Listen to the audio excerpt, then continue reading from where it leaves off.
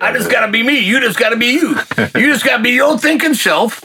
But God bring you to a place where you're going to be thinking in a realm of faith. Yeah. And not my vision of myself, but God's vision of me, because he knows what I was made and what is the part that I've accumulated since then that it doesn't belong.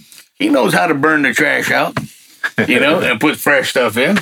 You mentioned the Moses, the humble heart and the burning bush experience, God revealing himself to you, but that heart staying humble. They kept saying Moses was the most humble man who ever lived. And I don't know of anybody else who has had, how many Israelites were there that time, like in his hand. And what he say goes, and with him, the most humble man who ever lived, he still fell in the end. Do I need to do this for you? God's like, that's it. That's all it takes. That one step in that direction is enough to turn you from my servant into a tyrant, because of how much power God had put in his hands. But the more, when we start to grow in that relationship and that humble heart, and God sees, I can give him this, I can give him this, and up to the point where there's people he's told in the Bible, what you say, I will do.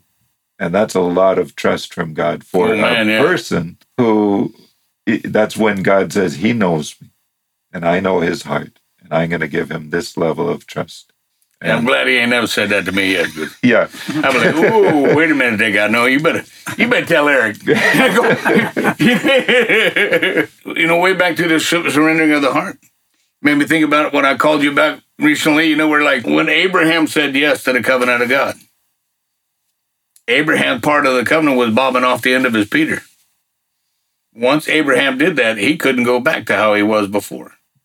And I realized, it's a spiritual covenant, but it caused the physical change in Abraham. And I think that's it right there. When you enter into that covenant, when you say, I surrender, I'm sorry, I was wrong, you are God, you are in control, not me. You know what I realized? First thing God said to me is, you think you're in control, but I tell you I am. When I said, I'm sorry, I was wrong, you are God, I realized over all these years, I was admitting that I thought I was God. And I'm sorry, I admit, you're God. You're in control and I'm not. I submit and surrender to that control. All right? So when there was that spiritual covenant should have a physical change. You see what I'm saying? Mm-hmm. Abraham couldn't go out behind a tent and take a leak without it reminding him every time, oh, wait, I got a covenant. But yes, along the way, didn't Abraham mess up too? Twice he lied on his wife, got a king and a Pharaoh in trouble with God. God still blessed him because God said, look, the boy entered into the covenant with me. There's been a physical change, and I'm going to bring him to where I will fulfill my purpose for his life. Mm-hmm. You see what I'm saying? I've messed up plenty along the way, dude. Mm-hmm. 30 years of following Jesus. That's lots of opportunities to mess up. And that's where he's looking in that heart. Is that heart circumcised? Does it bear the marks of my covenant? And if it does, get yourself up, because we're going to keep walking in that direction. There you go. Well said. And is this out of the way of this? Yeah, that's another good point. Well said right there, Yeah. So God can. If you let me, I'll change your life for you. Jesus gave the illustration of when someone's going to build a tower. Aren't you going to count the cost? Aren't you going to see so you don't go halfway and then everybody sees what, you can't go halfway without everybody seeing what you were trying to build. It's just right out there. Oh, that guy didn't make it. Yeah. But because when you say yes to God, you're saying, okay, make me what you see in me. You're saying you're in control and I'm not. And if you're saying yes to that, you better be ready for what he's building. You better look out now. Because that cost is the unconditional surrender. Mm-hmm. And the marks of circumcision in your heart, that staying humble. Which takes you right back to the very first thing you're saying about that heart. Is the heart. Has the heart been changed? Mm-hmm. Coming to the point where you say, look, I realize there's some toilet water in there. And I'd really like you to run that through a brother. So we can get that out of there, you know. I'd like you to wash me with the word so that's washed out of my life. When I pulled in here, I was listening to that song came out, I want to be washed clean. But as Zach Williams, I think his name is, washed clean. But in the song, he recognized he can't do the washing. He can't do nothing to get the clean. He needs the Holy Spirit to do the washing, to do the cleaning. Jesus washed their feet and said, Pete, wash your feet, boy, you're clean. You know, it's all you need. Don't get all wound up here, boy. Wash your hose. I got to make this bucket last. No, I'm kidding. I think right there what we said today really is a good salvation message. It brings it all the way around, you know. Do you want to just walk in this mental ascent? Or do you want to have a change of heart so you can walk like Moses and have a supernatural experience in the natural world with a supernatural God who completely understands the world that you are walking and living in, but he thinks on a level that you can't. Mm-hmm. And if you'll let him, he can bring you up to that level where you're now beginning to think in the intellect of God and realize that faith is not mindless. It's actually just superior because it functions at a different level. It functions at the level of God. And what's most amazing is that this super intelligent, amazing God, he chooses to love us. And not only that, but he chooses a creative relationship with us. He doesn't just say, okay, go to Africa and be a missionary and eat there. He's let's make something beautiful together. And the Spirit leads us in the direction, but he leaves this. It's not a prison. It's not a pushing you into a certain place and sit here and say this and write this and do that. He inspires your heart. This is the message I'm bringing out, and that expression is your expression of God coming from you, and it's your creativity with God coming out. It's because being full out of the abundance of that heart, out of the fullness of that heart. See, and what is it full with? What is it full with? Mm-hmm. You know, I wanted to be full of him. You know, I spent 32 years of my life, you know, running from God, saying there is no God.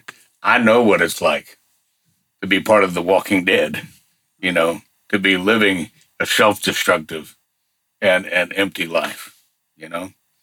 I know now after 30 years of following Jesus, I only got 2 more. Then I can say, hey, I spent 32 running from him and I got 32 walking with him. You know, split it right down the middle, you know. But I know what it's like to follow the way, the truth, and the life. That's what I want. That's what I want. People have said to me in the past, well, you got to be careful. Be careful you don't fall back into what you was. Don't be, you'll go back. I said, man, you ain't got a clue. You got no idea what I came out of. Right. And there is nothing for me I'm just like Pete. Where else am I going to go, sir? Because you alone hold the words of life. There's nothing back there for me to go to. I know that there's nothing but death back there. I'm following life. I'm following life. See what I'm saying? And you're right. It is a love relationship. All that power. I love you this much. I was talking to a lady today. We were talking about my kids and, you know, all the ones I got. And I said, you know what, lady? I said, I can tell you this. Ain't a one of my kids can stop me from loving them. Because they ain't make me love them. That I do of my own free will. You cannot stop God from loving you. Because you ain't making him love you. That he does of his own free will. I love you this much of my own free will. You can't stop me because you ain't making me.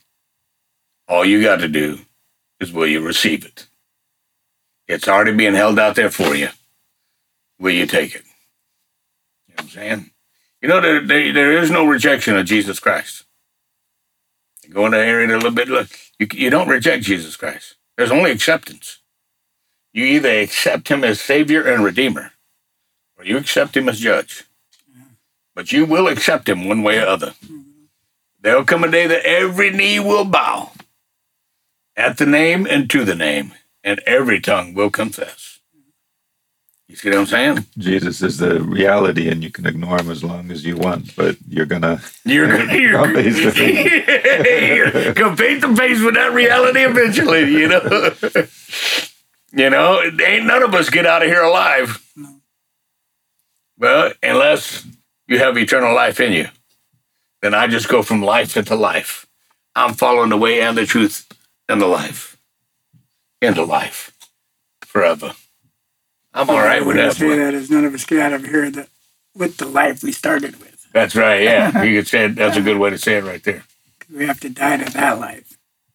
My favorite. I always like to say, like when I get there and I meet him, I fall down at his feet, right, and I confess, man, you are Lord, and I have one thing that I hope for, and that is as he reaches down and he lifts me up and wipe the tear from my eye, because he'll wipe every tear from every eye. And he'd say, I made a fine redemption, didn't I? And I can say, yes, sir, you did. And I was counting on that. You know what I'm saying? Because I know I couldn't have got here on my own. I can't achieve that level of righteousness on my own. I can't be holy like that on my own. I need your redemption.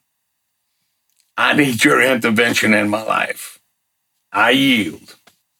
I'll let you change my life for me. That's one of the things in this life that I pray all the time. God, don't never let me misrepresent you. And then I pray often, God, more than anything, change the man on the inside. Change the man on the inside. I know that if he changes the man on the inside, then other folk will see, there's something different right there. There's a light that shines out of him that I don't see everywhere. I stopped by the coffee booth, and visit with the young ladies. I've built a very, 150-person relationship there, in a very short window of time that I meet with these ladies. But you know what? I've had an opportunity to pray with every one of them, for those that would have it, They now, like one young lady, hand out the window and hand me one of the picture to their wedding, and she said, I want to give that to you because I know you will pray for me and my husband to be. I said, little girl, just put your hand out right now. I said, I barely survived the 70s, girl. If I don't pray right now, I'll probably forget. I pray right now. But, I was able to go through there the other day and say, you know what, ladies, I want to tell you that you've been thought about when you don't know you've been thought about. You've been prayed for when you don't know you've been prayed for.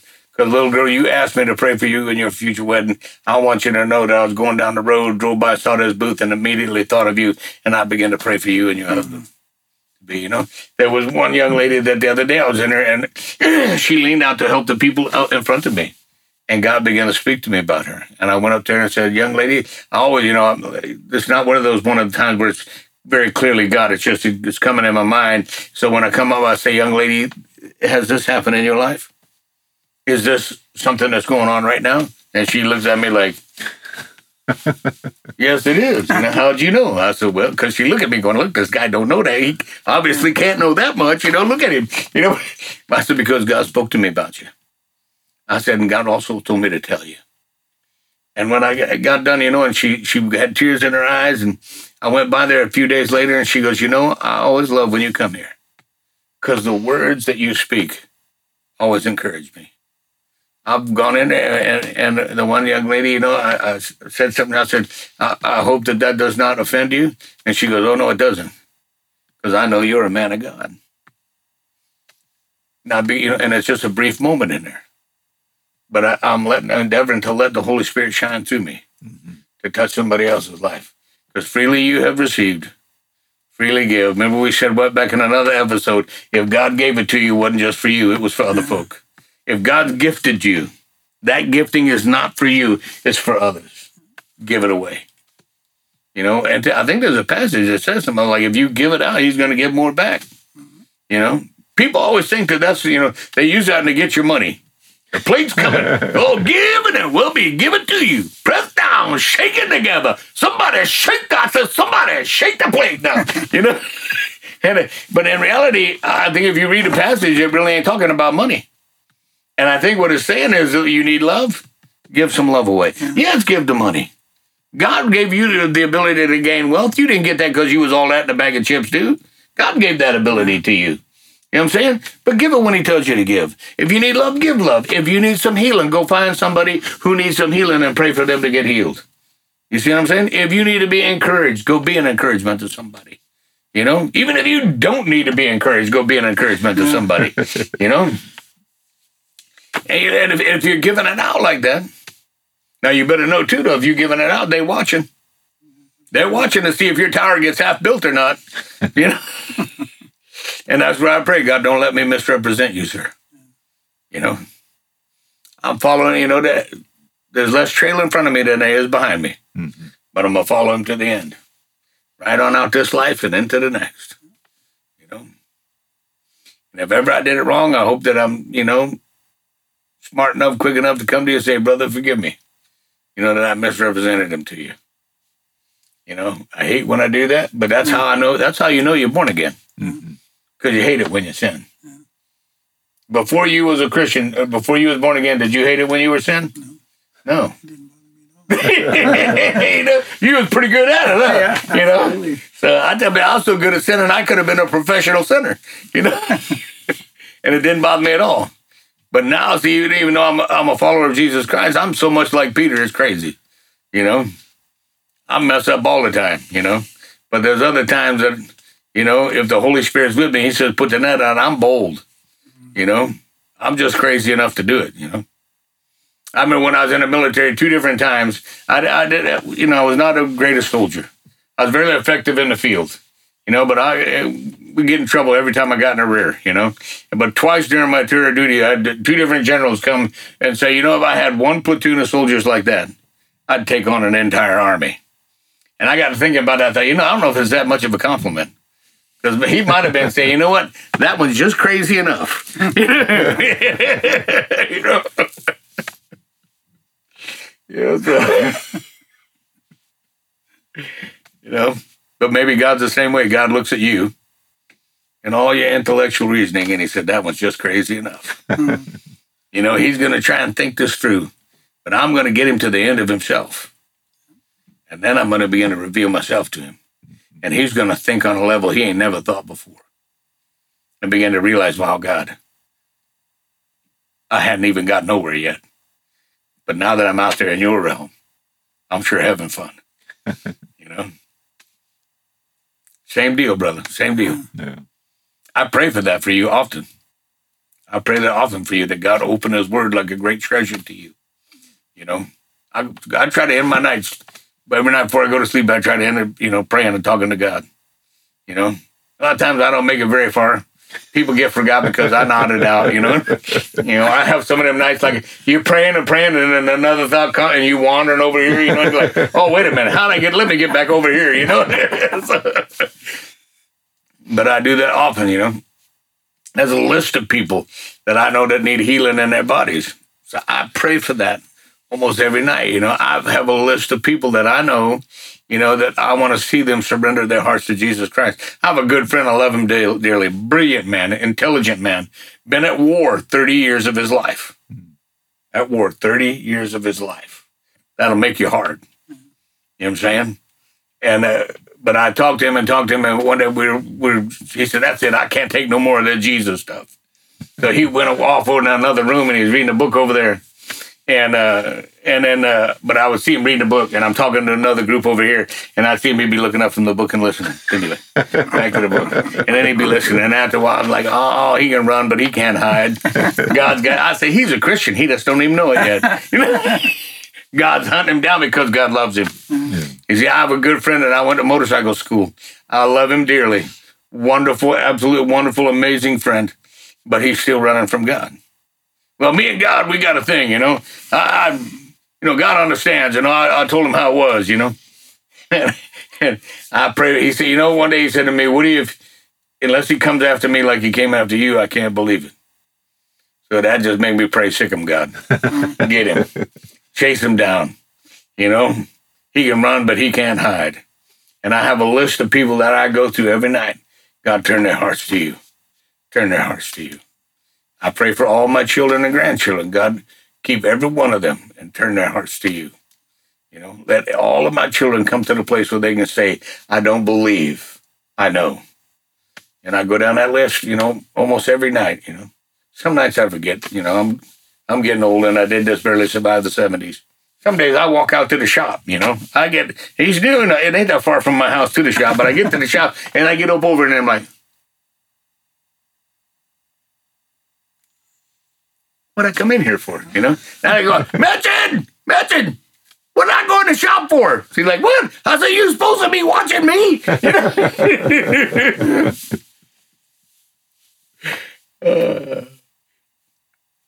I say stuff to her all the time, just, off the wall, crazy stuff, just for fun, just being silly with her.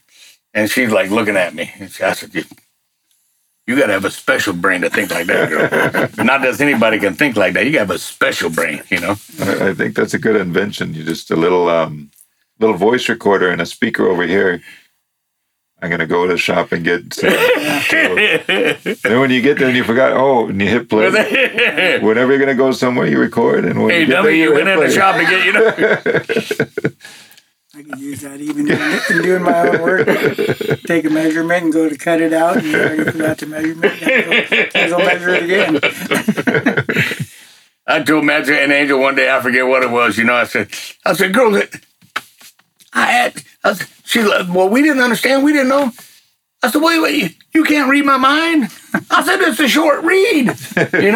Madison went, look, there's a lot of strange stuff that goes on up in there, and I'm not sure I want to be in there. They're all treasures, every one of them. Your daughter's treasures. Every one of those children are great treasures to me. And I realize, what? That's how God sees you and me. Mm-hmm. Great treasures to me.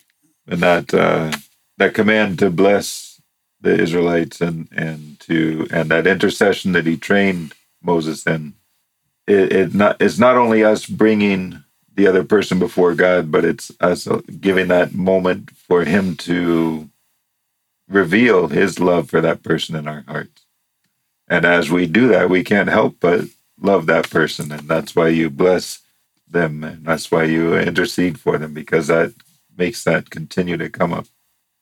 I think about my folks, man, that, my mama would all the time, boy, she, make me a sandwich and she'd try to preach at me, preach to me. And I know, man, I know it had to break their hearts, because I realized, as a parent, one of the hardest things you can go through is to watch one of your children turn away from God. That's hard and it hurts tremendously. But I had a realization, oh my goodness, God, if it hurts my heart that much, it must really hurt yours. Because God realizes how much they're losing. Mm-hmm. It doesn't hurt because he's lost. It hurts because he knows how much they're losing. You see what I'm saying? I thought, wow, God, if it hurts your heart that much, I'm going to pray all the more, Because you do feel it tremendously, because you realize, oh my goodness, this child or that child, they're missing out on the blessings of God because they're running from God. And I really, when I told you a story about when I was walking by my old hippie van and said, go in the van and read your Bible, I see it all the time, man. I'm not the only one who lived Haggai number 2. There's a reason he had that put in that book. And he had it put in there several thousand years ago, because folk been doing it, all along the way. Mm-hmm. He said, I rewarded all your labor with mildew, hail, and rust because you were living with a selfish, evil heart.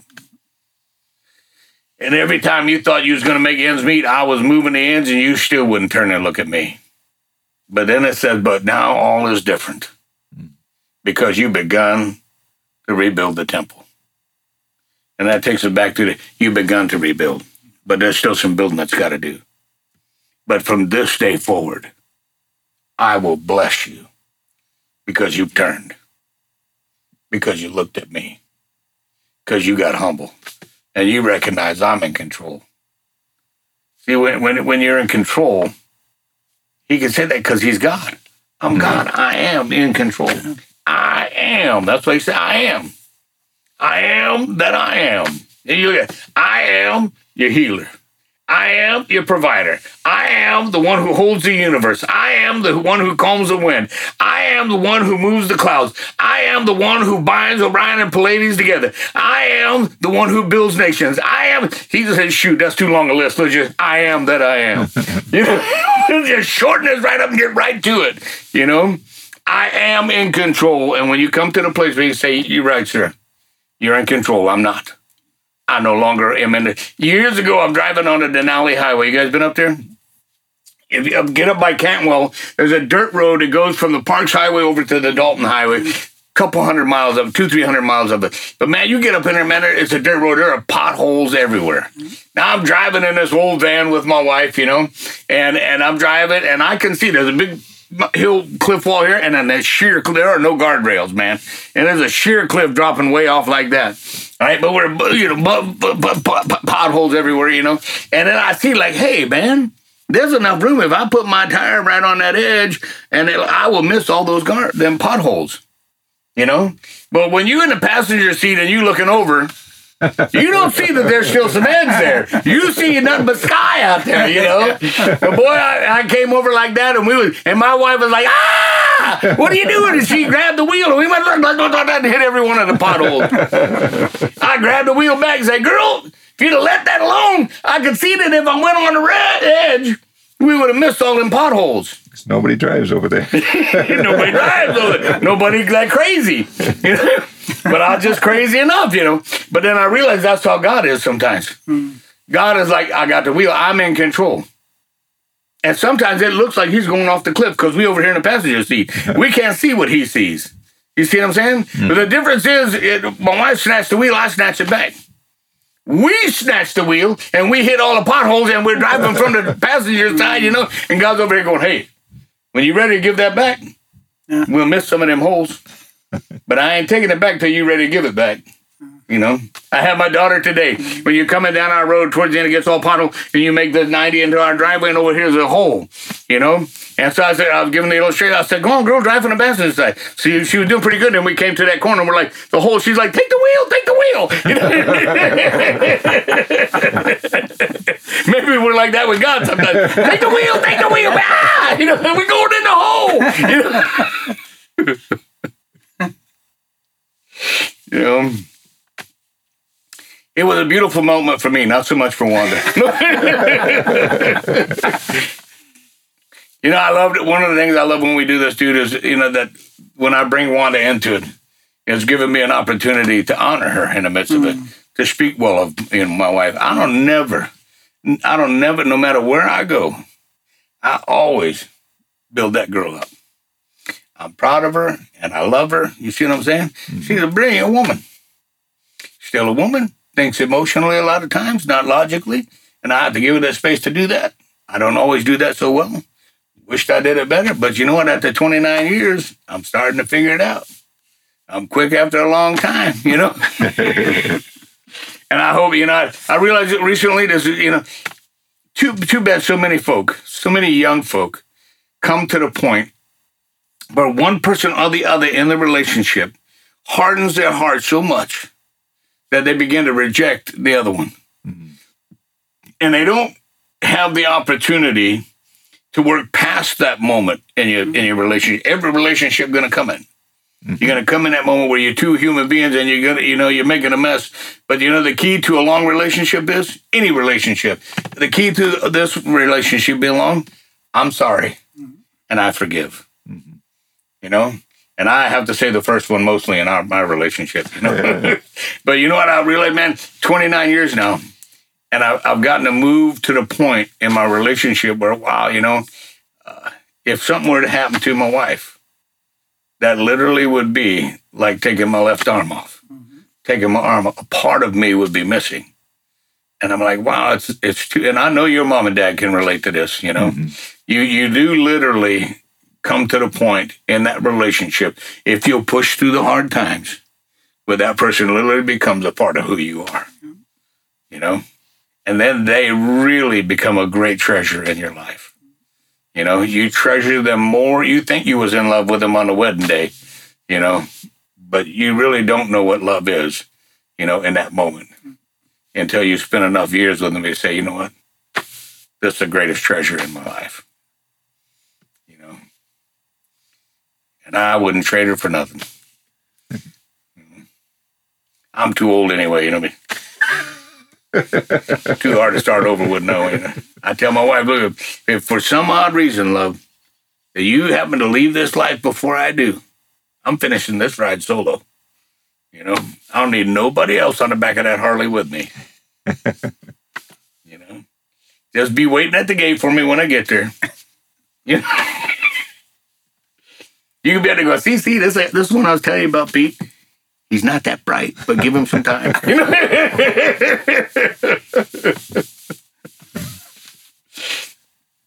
You guys know that story that this guy died and went up into heaven. He's standing at the pearly gates waiting to get in.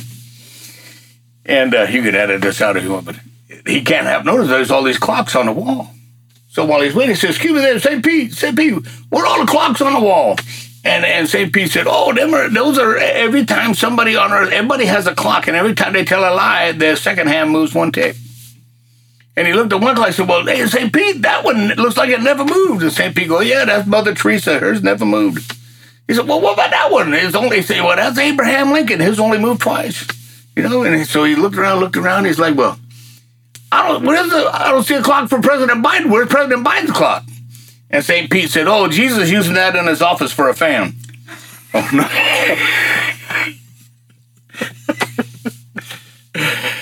You know, don't put that in there.